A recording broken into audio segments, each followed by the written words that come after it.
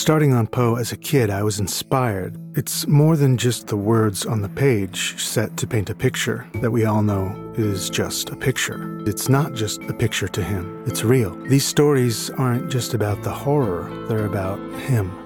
Those are the artists who matter to me.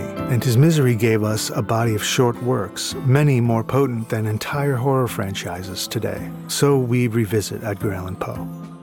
His life bears many similarities to the subject of this episode's novel segment. A frustrated boy attending a Gothic, ivy-colored boarding school in England.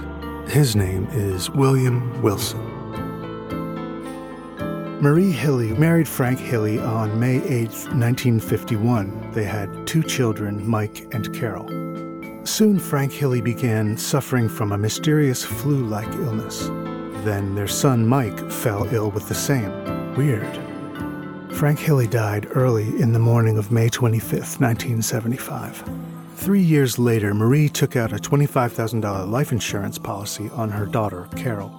It was concluded that both Frank and Carol had suffered from chronic arsenic poisoning, with Frank's poisoning being fatal. Marie was extradited to Alabama to stand trial. Before the gavel could bounce, she was convicted and sentenced to life in prison for killing Frank Hilley and 20 years for attempting to kill Carol.